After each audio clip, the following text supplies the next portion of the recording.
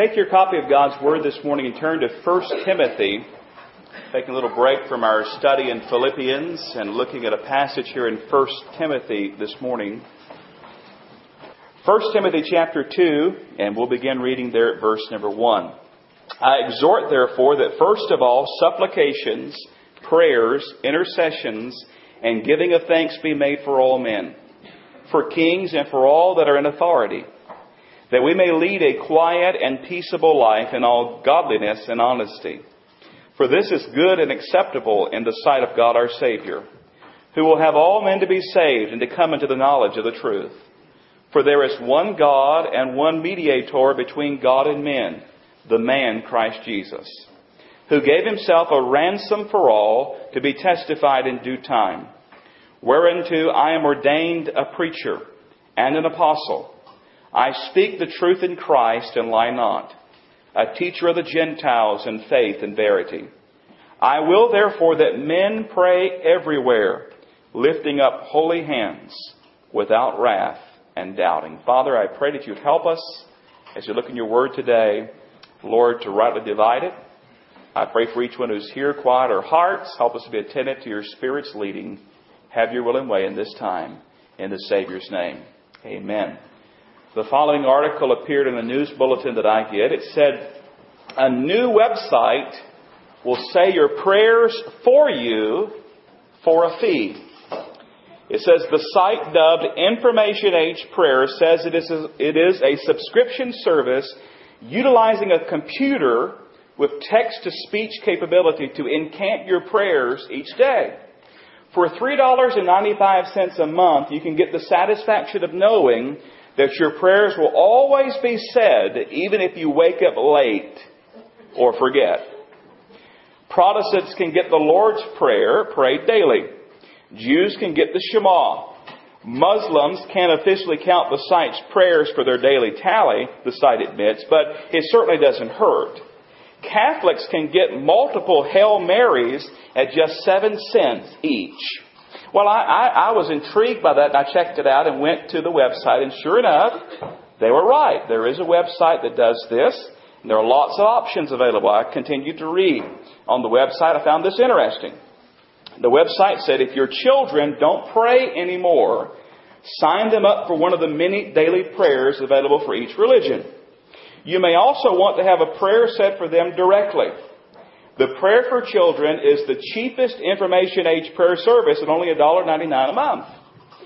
Then I read under the facts section, how are prices decided? Now, why do they charge certain fees for certain prayers? Here's what they said. Prices are determined by the length of the prayer. A discounted prayer will cost less than other prayers of similar length. I'll be honest with you, beloved, this would be funny if it was not so sad. To think that people would pay cash money to have a computer supposedly pray for them. I will say this, though. I'd have to at least give folks who subscribe to this service credit in this regard, that they believe that prayer is that important, that they would pay for it. Let me ask you today, do you consider prayer important? Do you consider prayer important? Let's go one step further. Do you consider prayer vital? Is it a vital part of your life? Or is it just an option? Is it an option or a must? As we look here at this passage this morning here in 1 Timothy, I want you to notice that Paul is writing here under the inspiration of the Holy Spirit. Look back at verse 1. It says, I exhort therefore that first of all what? First of all, pray. I exhort therefore that first of all, prayers, supplications, intercessions, giving of thanks be made for all men. If you go back and study the life of the Apostle Paul, if you go back and study the life of the early church, if you go back and study the life of the Lord Jesus Christ, you cannot come away from such a study without realizing just how important prayer is. Our Lord said in Matthew 21:13 these words, and He said unto them, it is written, my house shall be called the house of prayer, but ye have made it a den of thieves. And I wonder, as He looks at Red Hill Baptist Church, as He looks at those of us who make up this local body of believers, Could he say that our church is a house of prayer? God forbid that our prayer times, whether in a Sunday morning worship service or a Sunday school class or Wednesday night or some other time, would ever be reduced to just become an element or a part of the order of worship. Just something to check off our to-do list. Say, we had prayer this morning. God forbid that should ever happen. My house shall be called a house of prayer. Well, I want to look at these verses with you today, and I want to ask 4 questions. And I want us to see these questions answered for us right out of the text. Let me give you the 4 questions so you know where we're going today, okay? Number 1, what are the types of prayer mentioned here? What are the types of prayer mentioned here? Number 2, who are we to pray for? Who are we to pray for? Number 3, here's a good one. Why should we pray? Why should we pray? And number 4, where should we pray? Where should we pray? You know where we're going. Let's get going, okay? Number 1, what are the different types of prayer mentioned here? Look back at verse 1. I exhort, therefore, that first of all, supplications, prayers, intercessions, and giving of thanks be made for all men. If you were keeping count, you notice 4 different types of prayer mentioned there. Supplications, prayers, intercessions, and giving of thanks. Now, what do they mean, preacher? Well, supplications is simply this. It's a request for a particular need or a specific need. You supplicating. You bring that supplication to the Lord. Prayers, the second part mentioned there, is a very general word. It embraces all types of prayer. Might be a prayer of adoration or a prayer of confession. All kinds of prayer. The third type is intercession. You probably know already what that is. That's praying to God on behalf of someone else. Praying to God for someone else. The classic example, I think, in Scripture of this is back in the book of Genesis, the 18th chapter, where Abraham is praying for Sodom. He found out that God's going to judge, and he prays, he intercedes for Sodom in Genesis 18, verses 23 and 30 through 33. Then the fourth one is what? Giving of thanks. That's pretty self-evident, isn't it? That is a prayer of thanksgiving, a prayer of praise. Now, we know that there's no accident here that Paul, writing under the Holy Spirit, put down these various words to describe prayer. And it reminds us today that our prayer lives are to be varied. It's not just one set prayer. It's not just one type of prayer. Very often we're guilty of coming to the Lord, kind of like a child would approach Santa Claus in the mall, with a long list. And say, well, I want this, and this. And there is an element where we can ask for the things we need and cast our burdens and so forth. But we know that our prayer lives are greater than that. They're to be broader than that. There's those supplications, but there's also those prayers of adoration and confession. Those prayers of intercession. We're lifting up others. And obviously those prayers of giving thanks. And by the way, thanksgiving is to be offered more than just 1 month of the year or 1 day of the year or 1 week of the year. We're in fall now, and we're starting to think towards Thanksgiving and those things. Our hearts should be inclined that way every single day. 4 different types of prayer mentioned here. Now, secondly, who are we to pray for? Very interesting question. Look back at that verse again. I exhort, therefore, that first of all, supplications, prayers, intercessions, and giving of thanks be made, first of all, for what? For all men. Of course, we understand it to imply, of course, ladies as well. All men and women. So we're to pray for all men. We're to pray for everybody. So what does it mean, preacher, when it says all men? It means all men. It means everybody. Barnes said it this way. Prayer should be made for all men. For all men need the grace and mercy of God. Thanks should be rendered for all men, for all may be saved. And so when I pray for other people, when I pray for my brothers and sisters in Christ, when I pray for the lost, when I pray for those I don't even know, I'm to pray, what? With supplications and prayers and intercessions and giving of thanks. So we're to pray for everybody. Now you might say, well, preacher, I got a problem with that. I don't know everybody. I don't either. But you know what? It doesn't matter. We don't have to know someone to personally pray for them. We don't even have to know their name to pray for them. Do you ever think about that? We can pray for countries. We can pray for continents. We can pray for states. We can pray for other churches, other people. We don't have to know their names. But I want to encourage you to begin doing this on a daily basis. Listen, you can see somebody walking down the street this afternoon or tomorrow as you're driving by. I want to encourage you to pray for that person. Start becoming a daily intercessor for other people. As you interact with other people, as you see other people, begin to pray for them. Listen, they all need prayer. You know why? They all need Jesus. They all need forgiveness of sin. If they've never experienced that, they need to know the Savior. They need to know the gospel. They need prayer. You could be standing in line at Walmart or somewhere else. You could be praying for your cashier. You could be praying for that person that you see that's going through difficulty. You could be praying for your neighbors. They all need prayer. We're to pray for all men, but notice secondly there, verse 2, we're to pray for kings. We're to pray for kings. King has the idea of a ruler, a sovereign, those who are leaders. In our country, we don't have a king. We do have a president. We do have a vice president. We have senators. We have representatives. Other countries have kings and queens. We should pray for them. I got to thinking about this. If you subject yourself to the depressing nightly news, night after night, at least make it into a prayer meeting. At least redeem that time. And as you see the events around the world unfolding, as you see folks going through hardship, begin to pray and intercede for those people. When you hear news coming through on your radio, in your car or whatever, begin praying for those people. When you drive by the scene of an accident, you obviously are not going to stop and help necessarily with your own hands, unless you're a medical person and you're the first one on the scenes and so forth. But you're driving by, the situation's being handled. But what can you do? You can pray. You can pray for the victims. You can pray for the people in the accident. You can pray for those helping those folks. All around us, there's a multiplicity of people to pray for. We're to pray for kings. Now, I want you to notice this. It doesn't say pray for kings and leaders if they're good people. It just says pray for kings. Matthew Henry says pray for kings.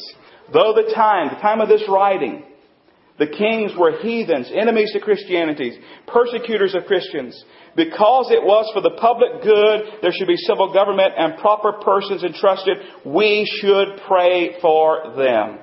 Old J. Vernon McGee, he hit us where we lived. He said this: Paul says that Christians are to pray for public officials. And I take that he meant that the prayers were to be made in the church.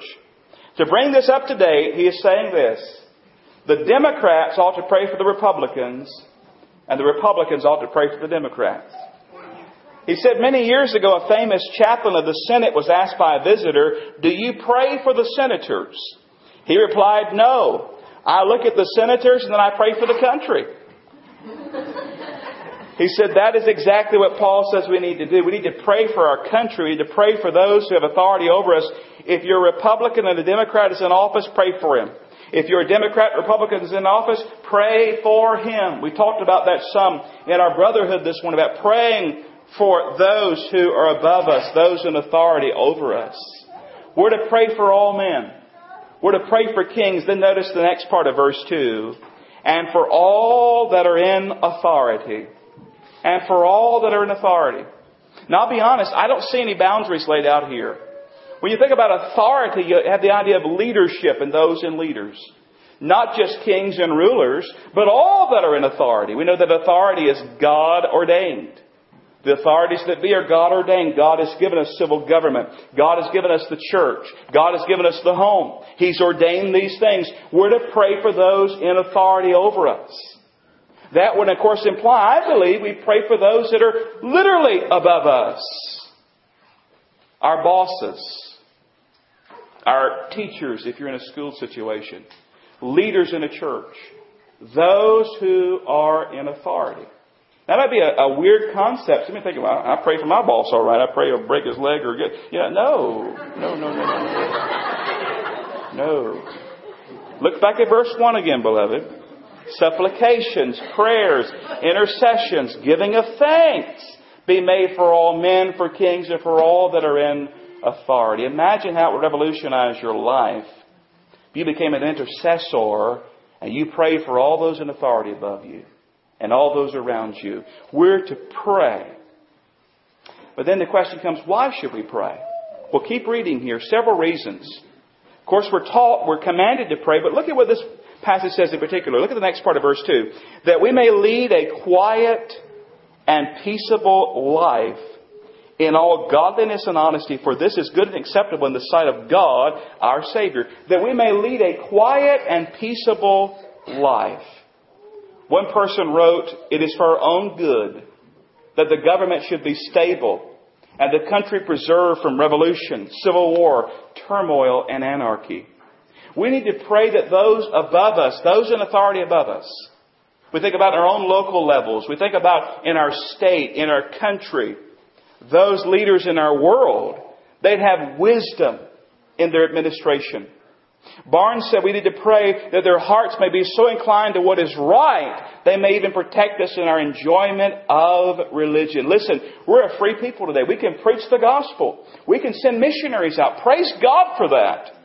And I pray that freedom will continue, that we can be sharing the gospel. Pray. Why? That we may lead a quiet and peaceful life. Secondly, pray that we may please God. Look at verse 3. This is good and acceptable in the sight of God our Savior. God is pleased when we obey Him in this. When we do pray and when we obey Him in other matters. And then notice the fourth verse there, we're praying that men may be saved. Look at verse 4. Who will have all men to be saved and to come into the knowledge of the truth. Listen, we know it's not God's will.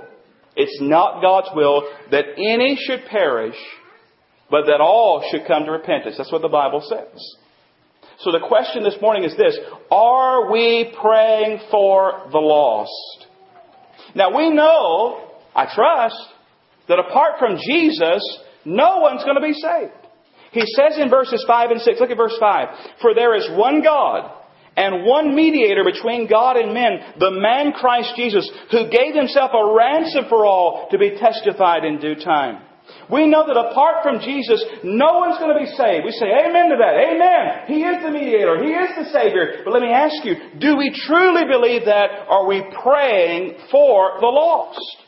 Are we praying that men and women, boys and girls, might come to know the Lord Jesus Christ as their own Savior?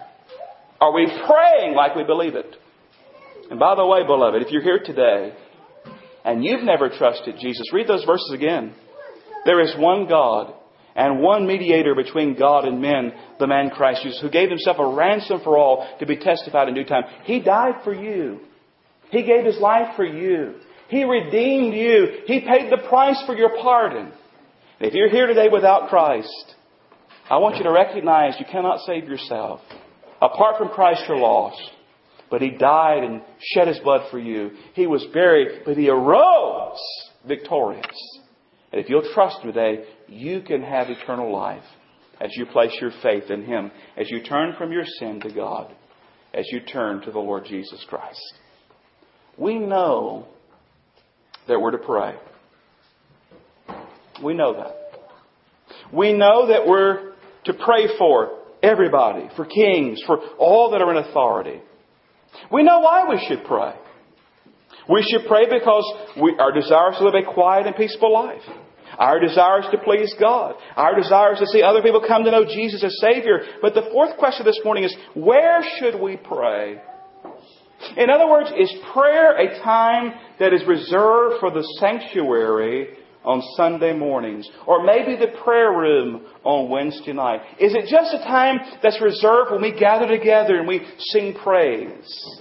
Must we be in church to pray? Look at verse 8.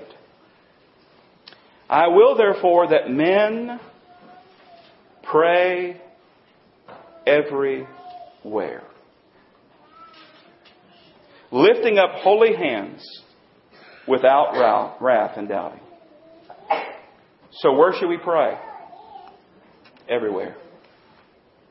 Specifically, it says what? We're to pray, of course, with pure hands and pure hearts, without wrath and doubting, lifting up holy hands. We're to pray everywhere.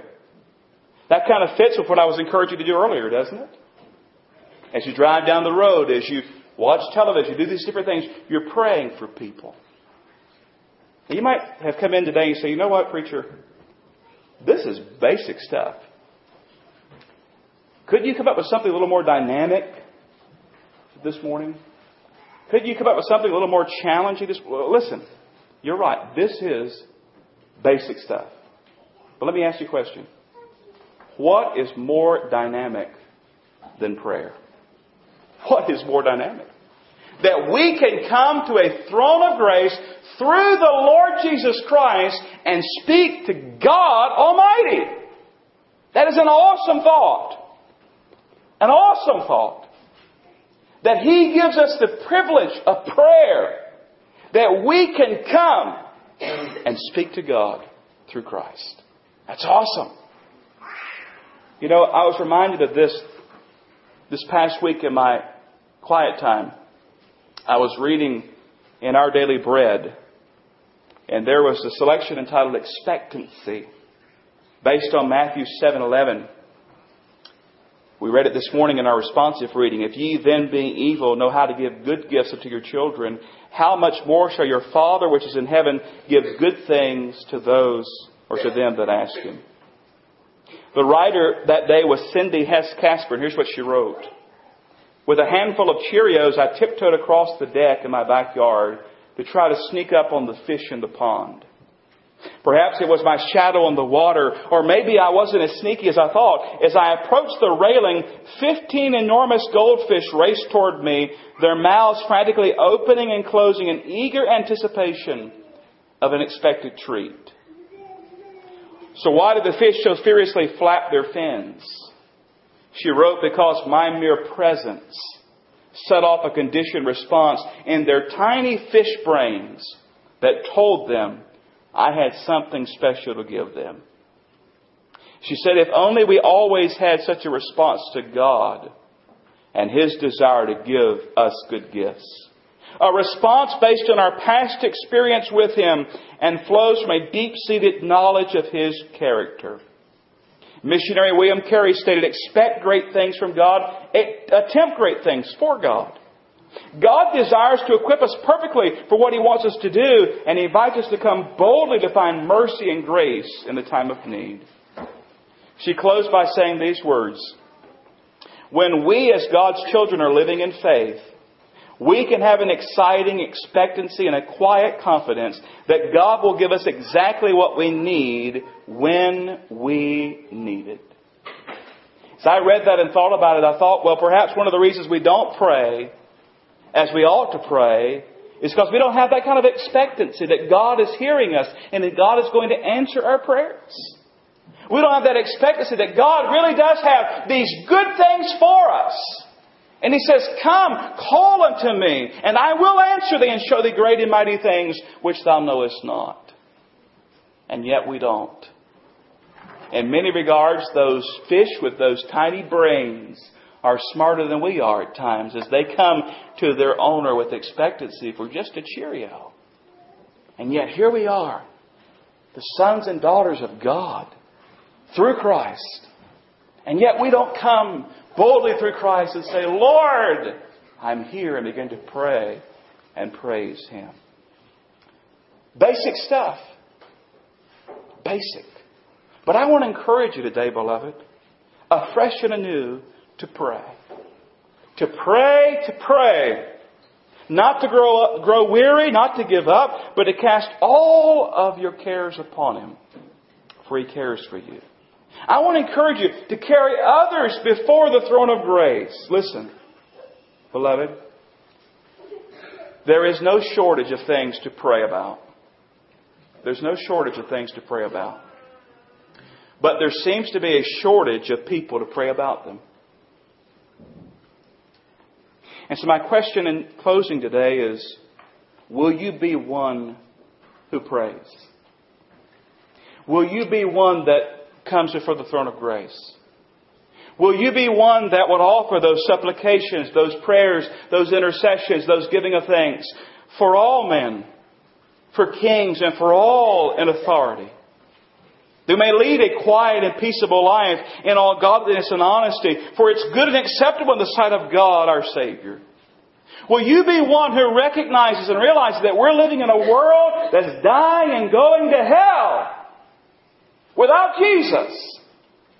Will you be one who comes and says, Father, I know your word says you're not willing that any should perish, but all should come to repentance. Save my friends, save my neighbors, save these people, save my co-workers, save my schoolmates. Use me Will you be one that prays everywhere? Turning all these things around us, all the things we go through, into requests and prayers and praises as you intercede and as you pray. There is no shortage of things to pray about. It seems that we constantly are removing names on our prayer list. And faster than we can remove names for answered prayers or other reasons, it's filled right back up. There's no shortage of things to pray about. But there is a shortage of folks to pray about them. Will you be one who prays? I exhort, Paul writes, therefore, that first of all, supplications, prayers, intercessions, and giving of thanks be made for all men. Will you pray? Father, we love you. We thank you for the privilege of prayer. Father, I pray this moment, if anybody here today does not know Jesus as their Savior, Lord, I pray today they'll come to a saving knowledge of Christ. I pray for those of us who do know Him. Lord, I know my own heart has been challenged through your word today. Help us, O God, to be a people of prayer. Help us, Lord, to be interceding, supplicating, giving thanks and praying for all men, for kings and for all who are in authority. Lord, help us to pray for the lost. And Lord, help us to please you in our prayer life. In Jesus' name we pray. Amen.